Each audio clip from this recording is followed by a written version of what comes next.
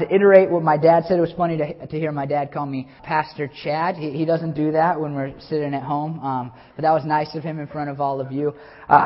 Just to iterate what he said, we will be here on February 2nd, and maybe you can tell that it's a work in progress. Maybe you have a sore neck from looking at that screen over there, and we're still working on figuring. We'll have another one, but we're working on placement of those things and some things to darken this area. And like I promised and have been promising, we're doing our best to make this gym feel like a sanctuary and not a gym.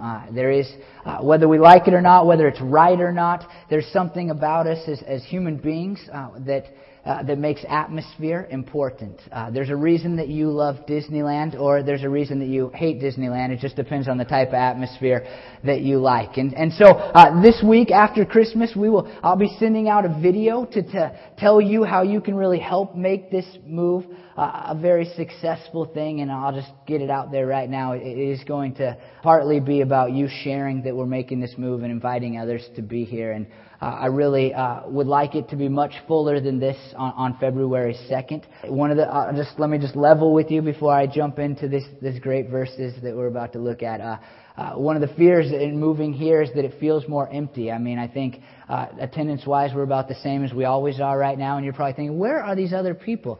And I'll tell you where the other people are. You haven't invited them to church yet. And I said 3 years ago almost now when I started that for 2 years we just need to become a better church, and praise God, we have become a better church. You guys like each other more. We have healthiness throughout our church. People like our church. Visitors come back to our church, and that didn't happen for a long time. And we have a higher percentage of people return to church now than not return to church after they visit.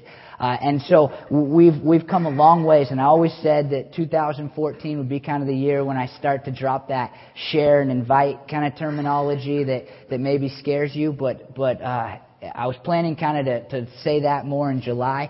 But with this move coming up, we would really like you to think about who's not in church and they should be in church and needs to hear the gospel, which I say every week. I preach the gospel. And so find people like that. And that'll be in the video that we'll send out later after Christmas this week.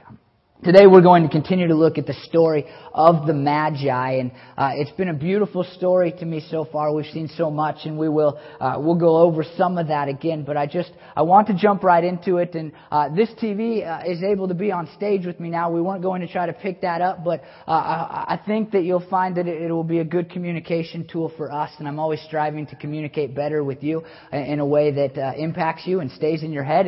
And so the verses will be in both places today.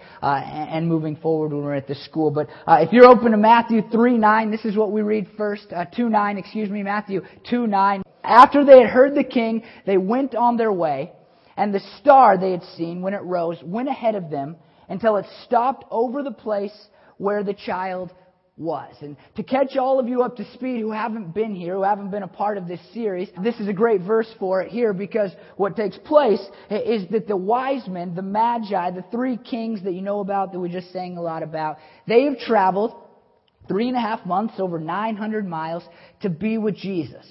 And they show up in Jerusalem, and they start to look for this one who has been born in their minds, and in our minds, hopefully, King of the Jews. And they find this weird phenomenon. Nobody that's Jewish seems to know that their king has been born. And so they start to ask about it. Where's the one born King of the Jews? How come you guys aren't celebrating what's going on? And somehow, some way, they're ushered to the king at the time, in a physical sense, a man named Herod. And Herod, just to remind you or to tell you for the first time, was one of the worst men ever to live. He was a tyrant by every definition of that word. He killed people in order to stay in power. He did everything they needed to do politically to stay in power. And so he hears that they're looking for somebody that's going to replace him, and he has a problem with that. But he doesn't want to tip his hat, and so he says, in the last verse that we looked at last week, to these Magi, hey, you go and find him. I heard that he's going to be born in Bethlehem, this King of the Jews. Go look in a city called Bethlehem, and if you find him there, then come back and tell me so that I, and I'll put this in quotes, may worship him. Really, his only intent was to find Jesus so that he could kill Jesus. But this is what we read here. After King Herod sent them on their way, and when the star rose ahead of them. So they see the star rise back after they've had this encounter with this tyrant king, and it goes over the city of Bethlehem. And they begin to follow the star that has led them for so many months and so many miles. And this is what we read in verse 10. When they saw the star, they were overjoyed. That's a really key word right there. Just when they saw the star, they were overjoyed. See, the star comes and it just stops, and they know. This is what they know. They know that the one that they had been searching for so long, that they had been hoping for, that they had given up everything to follow and see and worship, was inside the building that they had arrived at. You kind of know these moments, right? When you've been waiting for like a concert, or you've been waiting to go to Disneyland, or you've been waiting for a movie for a really long time, and then you see the building, and there's like this well of excitement. And this is what these men are living through. And the translation overjoyed is a poor translation because it doesn't do justice to what the Bible is really trying to say. And the NIV I like a lot, but the NIV really fails at this point, because what we see in the actual Greek, the real language that the Bible was passed down to us in, is 4 Greek words for that single word, overjoyed. And let me just tell them to you, and I don't always like to say what the words are, but they're really important for us, because these guys aren't just kind of happy. It's not like going to a movie. It's something far greater. And Matthew, the writer of the book that we're looking at, really wants you to understand just how pumped up these guys are. The first word is kairo, and it means to rejoice, be delighted or pleased, to be glad. Okay, so that word would have done it, right? I mean, that kind of gets us to overjoyed. I mean, they're really, really excited. They're overjoyed. But then he throws in another word, kara, and it means delight, joy, gladness. So now he's basically said the same thing twice. I mean, they're joyful, they're glad, they're excited. But he's not done, because the next word that he uses is megos, and it means great, large, of physical magnitude, also of the measure, number, cost, and estimation of things. Or great, large, properly of physical magnitude, but also great in force and intensity, hence of the voice loud. So he's like, hey, this is Cairo Kara, but I just don't want you to know that it's joy and happiness and excitement. I want you to know that it's a really large version of those two things. It's really big. It's like a skyscraper. That's another way they would have used that word. It's like a skyscraper of happiness that they are experiencing when this star stops over where Jesus is. And the last word is sphadra, and it means vehemently, eagerly, very much. Vehemently, eagerly, or very much. Let me just show you how the ESV translate this. Let me read this to you. Matthew 2:10 in the ESV says, when they saw the star, they rejoiced exceedingly with great joy. This is not like, I'm kind of happy, this is cool, we finally made it. This is like, woo! I mean, it is like as excited as you could possibly. I mean, when you use 4 words to try to say one thing, then you're really making a big deal out of the overjoy of this group of people, the magi. You see, these people have come so far. They've come to where Jesus is. And this is really the first point of the day, is that when you celebrate Christmas, if you're going to celebrate it like the Magi, if you're going to understand the real value and the real worth of the Christmas season, you're going to say that's Jesus, then there should be like a Cairo Kara Megas Spodra kind of joy going on in your life. And I think this is just something I've witnessed, and it seems like we want, as a society, to kind of suck away that joy about spiritual things. I think that we're okay with it when it comes to like a sporting event. Go to a sporting event and you see lots of people joyously celebrating together. But in church, and I don't know why this is, but in Christian circles, we've tried to kind of like curb that. We've kind of tried to say, well, we're serious now. We're not joyful. This is church. This is Christianity. We can celebrate during Christmas, but when it comes to Jesus, then you need to not have like an overjoy. You need to have like a seriousness. And actually, a story that I tell almost every year at the Christmas time, but it's important to tell again. I used to teach. One of my first ministry gigs is I taught Sunday school, kindergarten, and for the kindergarten age. And during the Christmas season one year, we had only one kid show up. Apparently, I wasn't very good at it, but we had one kindergarten kid show up. It's a church of 1,000 people too. I should tell you that. And so I'm like, hey, River, that was his name. I'm not gonna. Let's go over with another teacher. Let's just hang out with them. She can tell the story. I'm kind of tired anyway. It's the holidays, man. And so we went over and we're hanging out with this other teacher, and she's telling the Christmas story, and she's doing a great job. And I'm sure she's a great teacher. I didn't know this lady at all, but I'm sure she's great. So don't judge her after what I tell you next. But she's telling the story, and she's got the nativity up there, little nativity. Kids are into it. She's doing a good job. And she asked the question, do you know who was born? And River, who is a handful of a kid, jumps up and he goes for the nativity to grab the baby Jesus, and he yells out, "Baby Jesus!" And she says something that has just bothered me forever, and she has become a story every single Christmas. Forgive me, lady. She said, "Bottoms on the tape." We have this little tape that they were supposed to be sitting on, not in my class, but in her class. And so she is saying, I need you to sit back down. And I think, so I just kind of examined church and Christianity and how we approach the Christmas season. I think that we are very okay with like jumping up and down if our favorite sporting team is winning. Or I was at a concert recently and I was just blown away at how excited people are. And you can yell anything you want and people think it's really cool. But when you're here, when you're talking about Jesus, your bottoms are like taped to the tape. I mean, they are stuck down. And I think that it is embedded in us from the time we were very little. Just last night at our family Christmas party, little boy sitting next to me, and we start singing Christmas carols, and he just starts laughing hysterically. And it's probably because he was sitting next to me and listening to my singing. I'm not sure. But everybody in the room, I think, kind of felt like we need to get him to be quiet because we're doing something serious now. We're singing about Jesus. And it was just really, I didn't do that because I was preaching this morning. But there's something, isn't there? Wouldn't you agree that there's something about the way we celebrate spiritual things that we have just taken and said, let's not be overjoyed. I mean, we can be a little bit joyful and we can be kind of happy, but let's not be overjoyed. That's embarrassing.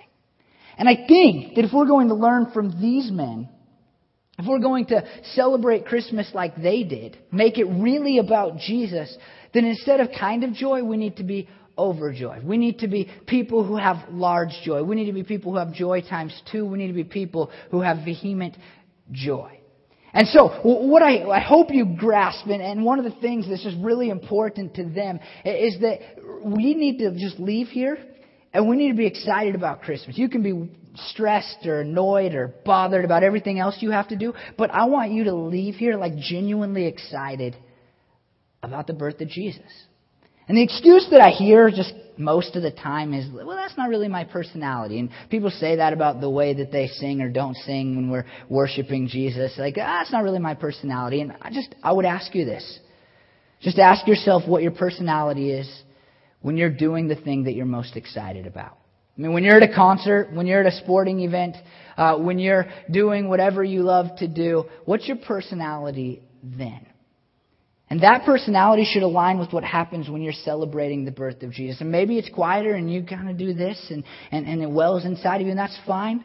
But if you're jumping up and down when you go to the greatest concert you've ever been to, and you're not really celebrating Jesus when you sing about Him or when you talk about Him, and there's no excitement there, then you're lying to yourself about that whole personality deal.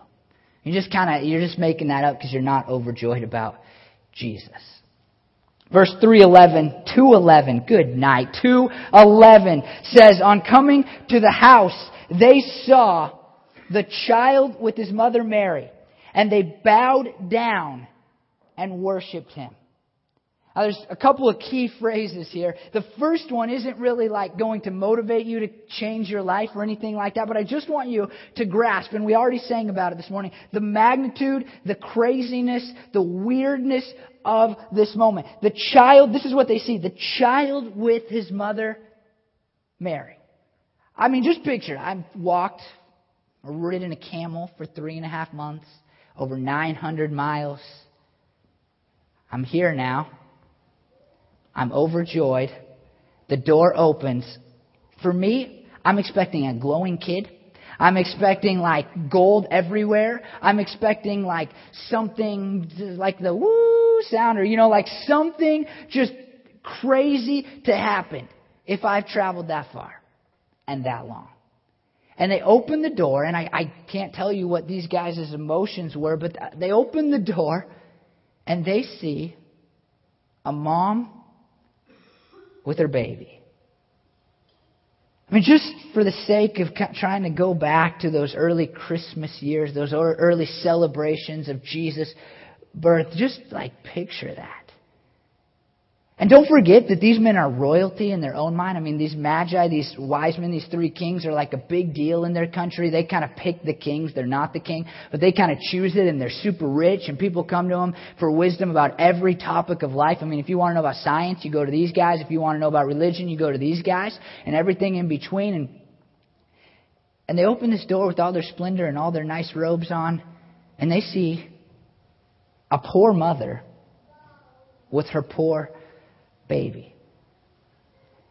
And I wonder if they just for a second thought, what did we do? I wonder if they wondered, what is God up to? I mean, why are we here?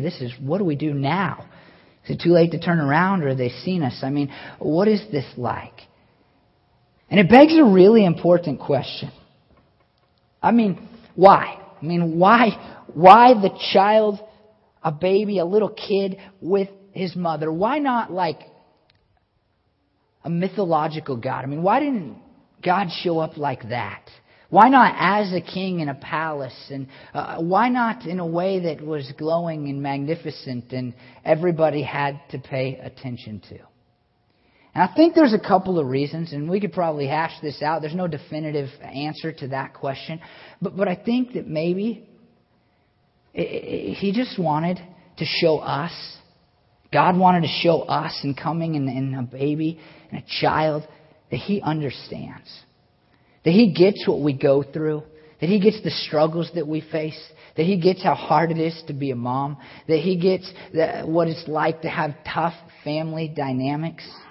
I think He wanted us to understand that He understands.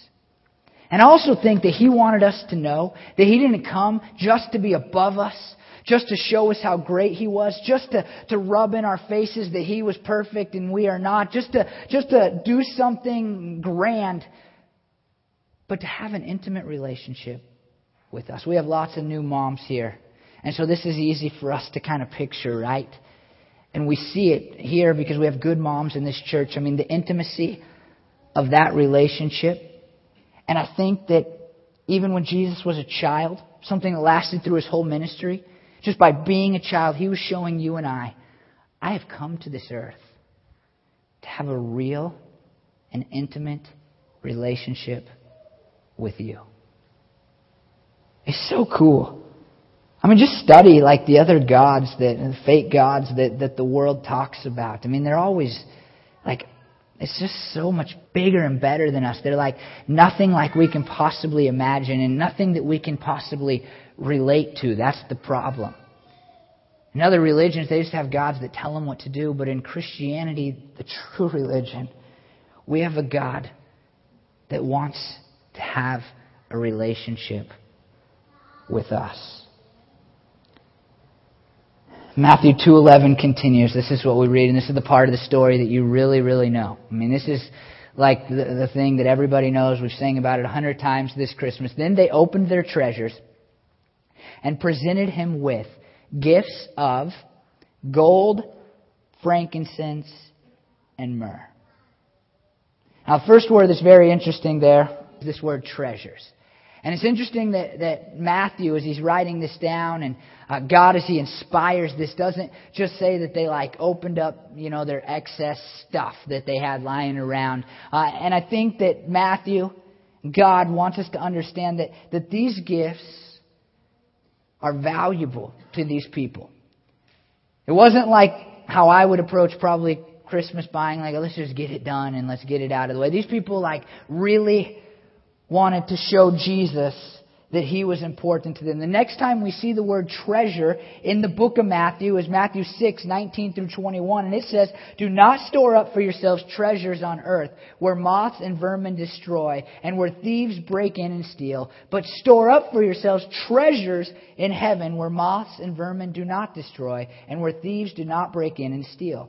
For where your treasure is, there your heart will be also." You see, I think that Matthew is using the same type of word. He's using the same word, in fact. And what he's saying is this is what you value. Because Matthew 6:19 through 21 is all about your value. I mean, we literally, in a physical sense, we can't be like, God, hey, I need a savings account. And so here's $5 and we just shove it up there. It's like a spiritual thing, right? And it's something that it's like where you invest your life. That's what's going to pay off for you in the end. And so Matthew's using this word in a very spiritual, a very important sense, and it is, what they value. And so they are bringing to Jesus things that they find valuable. And these things have been much discussed. You may have heard what I'm about to say, but it's worth repeating again. And so the first word, the word gold, is important because gold is the metal of royalty. Has been for thousands of years, and it will be moving forward in the future. Gold is what kings have. I mean, you might have a little, you might have a wedding ring, you might have a necklace, but for the most part, we don't have just a room full of gold, right? When we think of rooms full of gold, we immediately think of kings, people that are important, people that have power. And these people, the magi, are saying about Jesus, whether they know it or not, we do not know. But what Scripture wants us to see first is something that's already shown us several times just in this passage of Scripture, and that is that Jesus is King.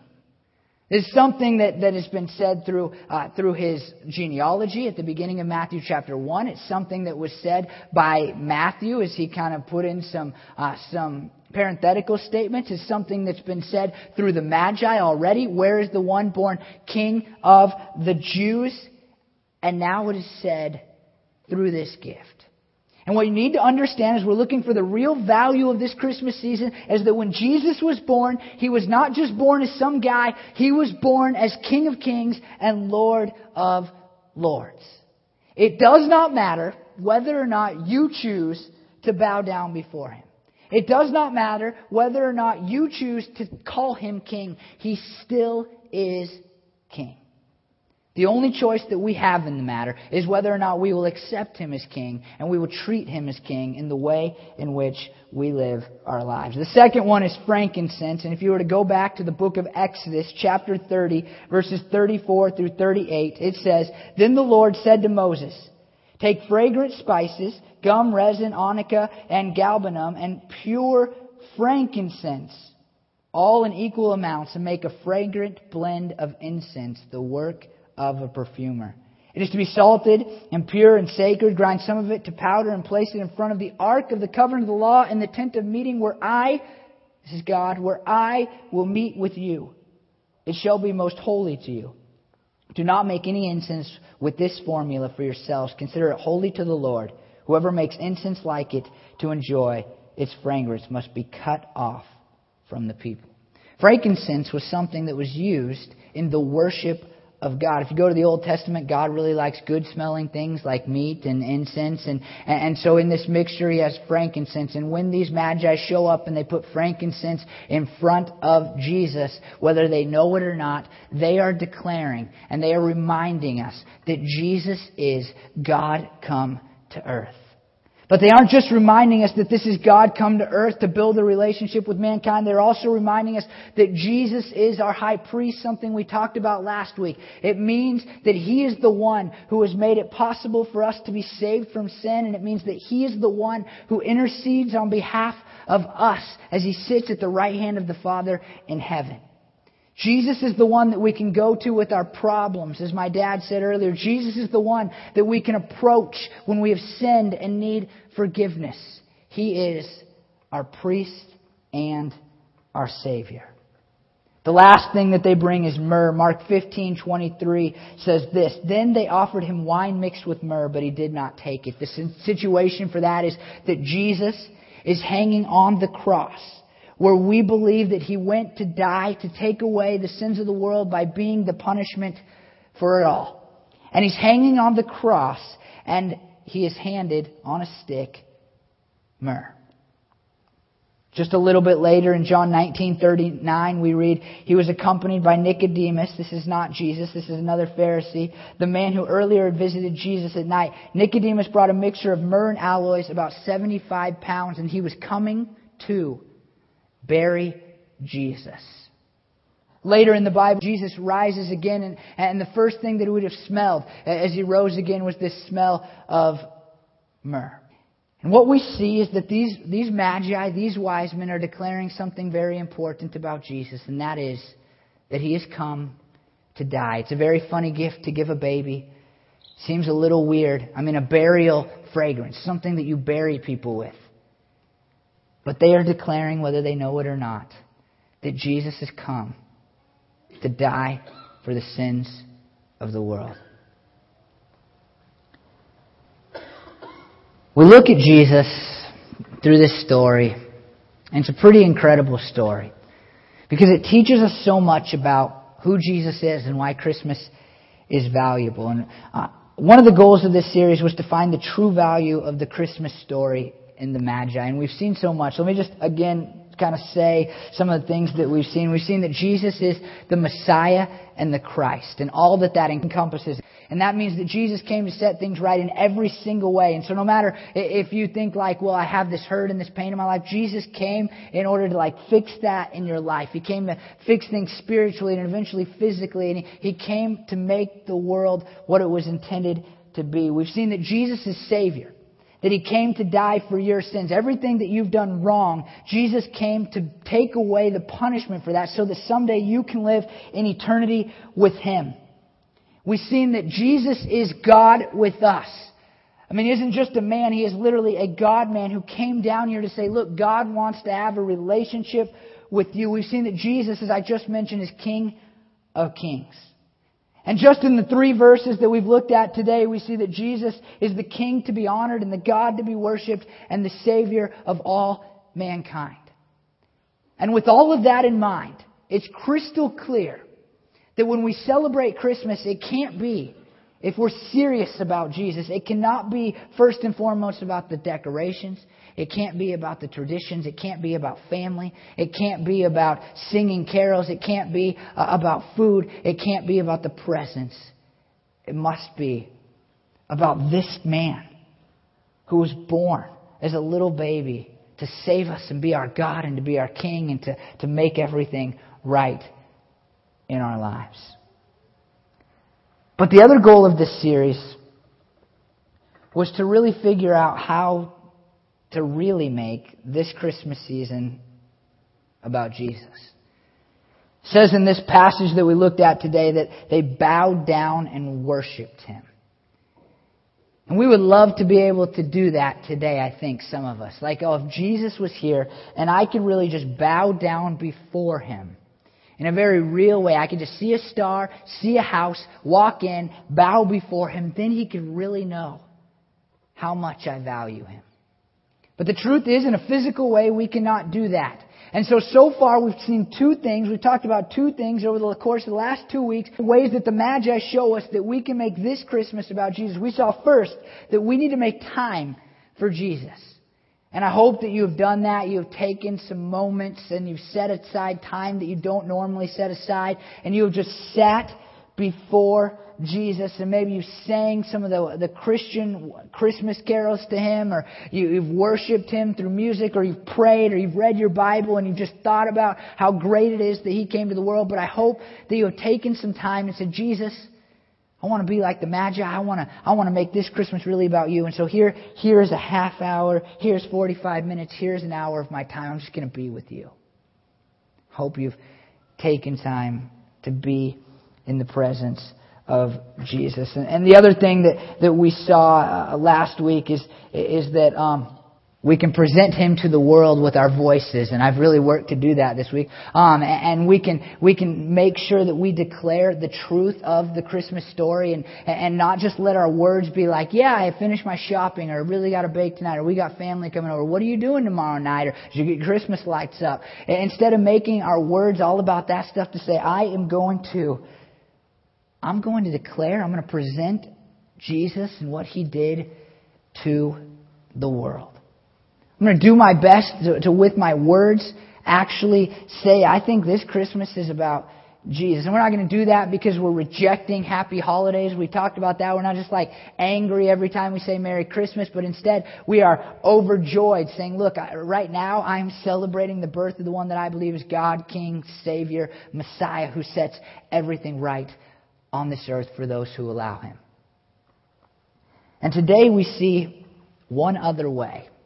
A very cool way that the Magi show us we can make this Christmas about Jesus. And that is this.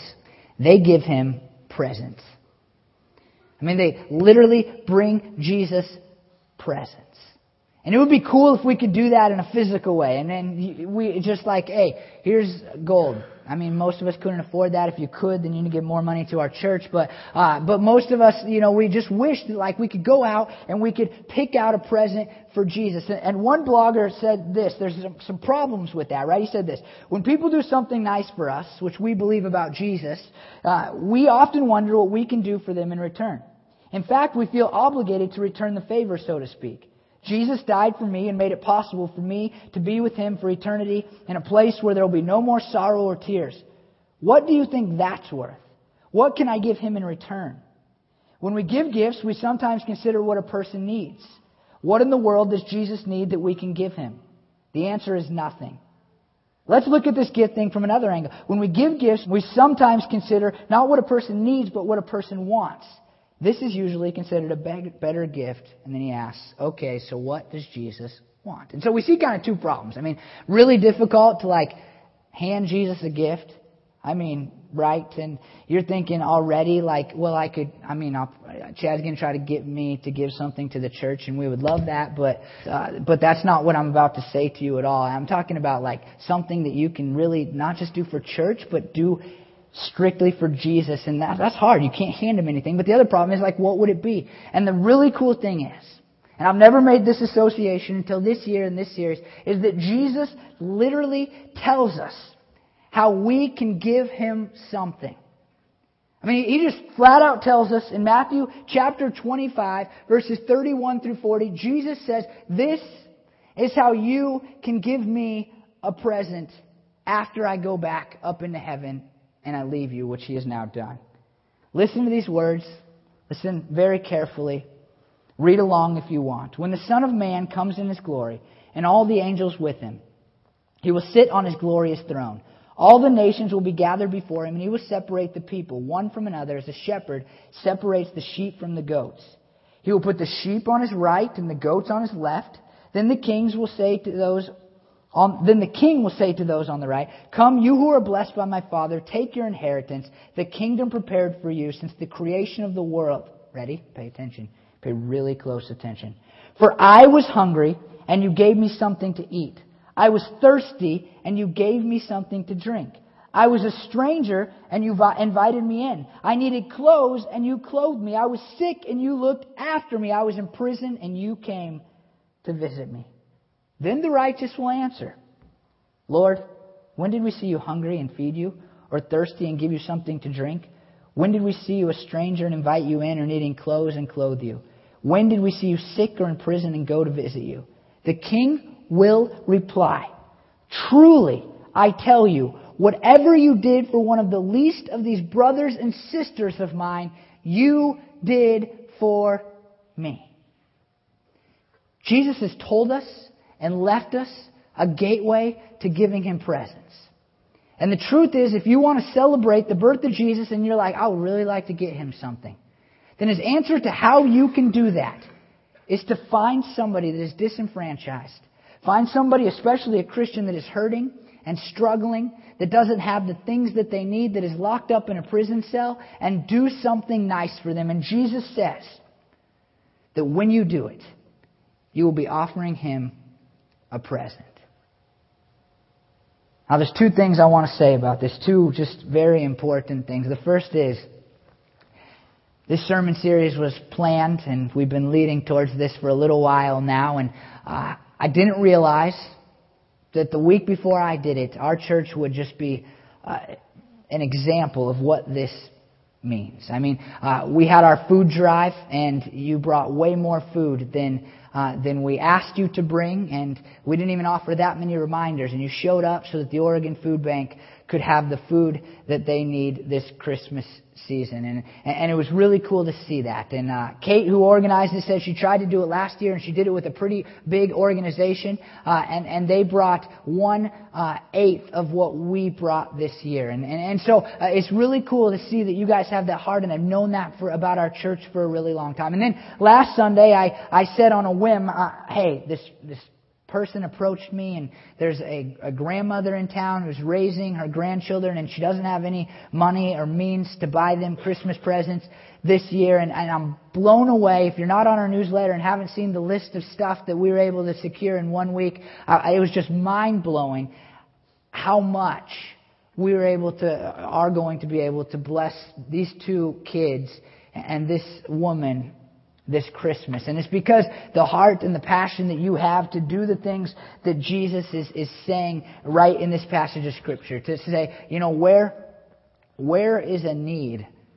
I want to meet it because of my love for Jesus. And in our church, what we have found and what we see and what I sometimes talk about with our leadership is that it doesn't matter where we go or what ministries we get rid of or add. We always seem to bring in people that have very visible hurts and needs in their lives. And the only reason that I can come up with for that is that you already are living out what Jesus is talking about here. And I preach a sermon and I want to tell you something new. I want to teach you something. I want to encourage you to do something else. And right now, just for 1 minute, I just want to compliment you on the church that you are. And it really is the reason I believe that we are going to move forward. People can go to flashier churches. People can go to bigger churches. But I don't think that anybody can find a church that is more willing to help the disenfranchised. And it's the reason that hurting, suffering, struggling people continue to show up in our congregation. Even though we're not actively going out and saying, hey, where's the hurting people? We're not doing that. But they find their way here because when they show up, they already know that you love them, I can tell. You invite them to sit by you. You care about them. You take care of them.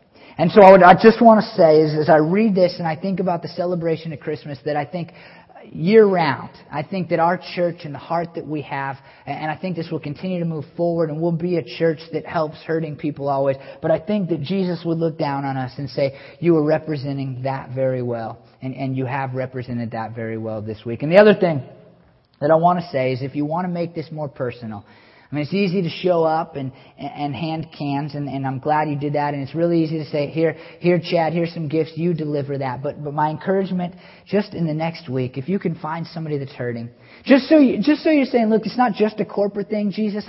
In my heart, I want to give you a present. Just go find somebody that's in prison, or somebody that's sick, or somebody that's hungry, or somebody that's thirsty, or somebody that's naked. I don't know where you're going to find that, but don't walk into a shower or anything. I didn't say that, but find somebody that's really struggling and do something for them. You're already doing it on a corporate level. We're a church that does that. But if you really want to, I say in your heart, I want to celebrate Jesus. And you're saying, I've spent time and I spent a little time with Jesus and it was great, and I'm presenting Him to the world. I'm really trying to find opportunity to talk about the greatness of Jesus and what He did when He was born on this planet. But also just take some time, spend some money, do something nice for somebody that you know that is hurting. And I guarantee, this is what I just guarantee it because I know, because God has led me to cool situations where I've been able to do this, that you will feel, maybe for the first time for some of you, you will feel like you actually celebrated Christmas in a way that was good, in a way that honored God, in a way that was pleasing to Him. You see, if you want to make this Christmas about Jesus, then you first of all have to remember the value, the real value of it. And the Magi teach us that He is our King, He is our Savior, He is our God with us, and He came to take away the sins that are in us, that we have committed, that we have done. And then, if you want to really make this Christmas about Jesus, not just in your Facebook posts and not just in your signs that you stick in your front yard and the things that you hang in your house, but really make this Christmas about Jesus, then you have to take some time for Him. You need to talk about Him. You need to continue to be a person that finds the hurting and the broken and the suffering and the struggling and does something kind for them. Will you pray with me? Oh, Lord, I thank you that we came to this story this year. God, you know that this Christmas season I really struggled to figure out what we ought to do as far as a sermon series, as far as a theme through December. And God, I didn't see this one coming, but yet you led us here, and I think you've taught us exactly what you wanted to teach us. And I pray, Lord, for all of us who are here, that we would not just, what I hope, God, is that our people don't say, wow, Chad did a good job, I learned something new. But instead they make this Christmas about you. And they go home from here and they just remember the value of you and what all you mean to the Christmas story, Lord. And then they apply what we have talked about, God. And instead of just going through another Christmas and just kind of decorating stuff and hanging out with family, they would take time for you and they'd speak about you. And God, they would help the hurting and the broken. Give you a present, really, Lord. Jesus, we have 3 days until Christmas, and we want to say thank you for coming to this earth. I mean, what an incredible gift that you, our God, would come here for us. We thank you for it, Lord, and we pray that we'd honor you in our celebration of it. Lord, for people who don't know you, that are listening right now, I would ask that you, God, would just take their hearts and you would just stir something in them that draws them to the real value of this season. Or maybe there's some people who are here today and they hate Christmas and it just reminds them of the loss of loved ones. It reminds them of bad childhood things that have happened to them. And they associate Christmas with not having enough money. I just pray that in them you would just excite them for Christmas, not because their past was great or because they have enough money this year, but because you, Lord, came to the earth. Jesus, we love you. God, I just declare that this is about you. This is all about you, Lord. Not just Christmas, all year, everything we do, our lives should be about you. They're not always, Lord. But I pray more and more they would be, and that we would give you our time and our words, and we would give you, God, the treasures of our life by helping those who are hurting. Oh, we love you, Lord. Amen.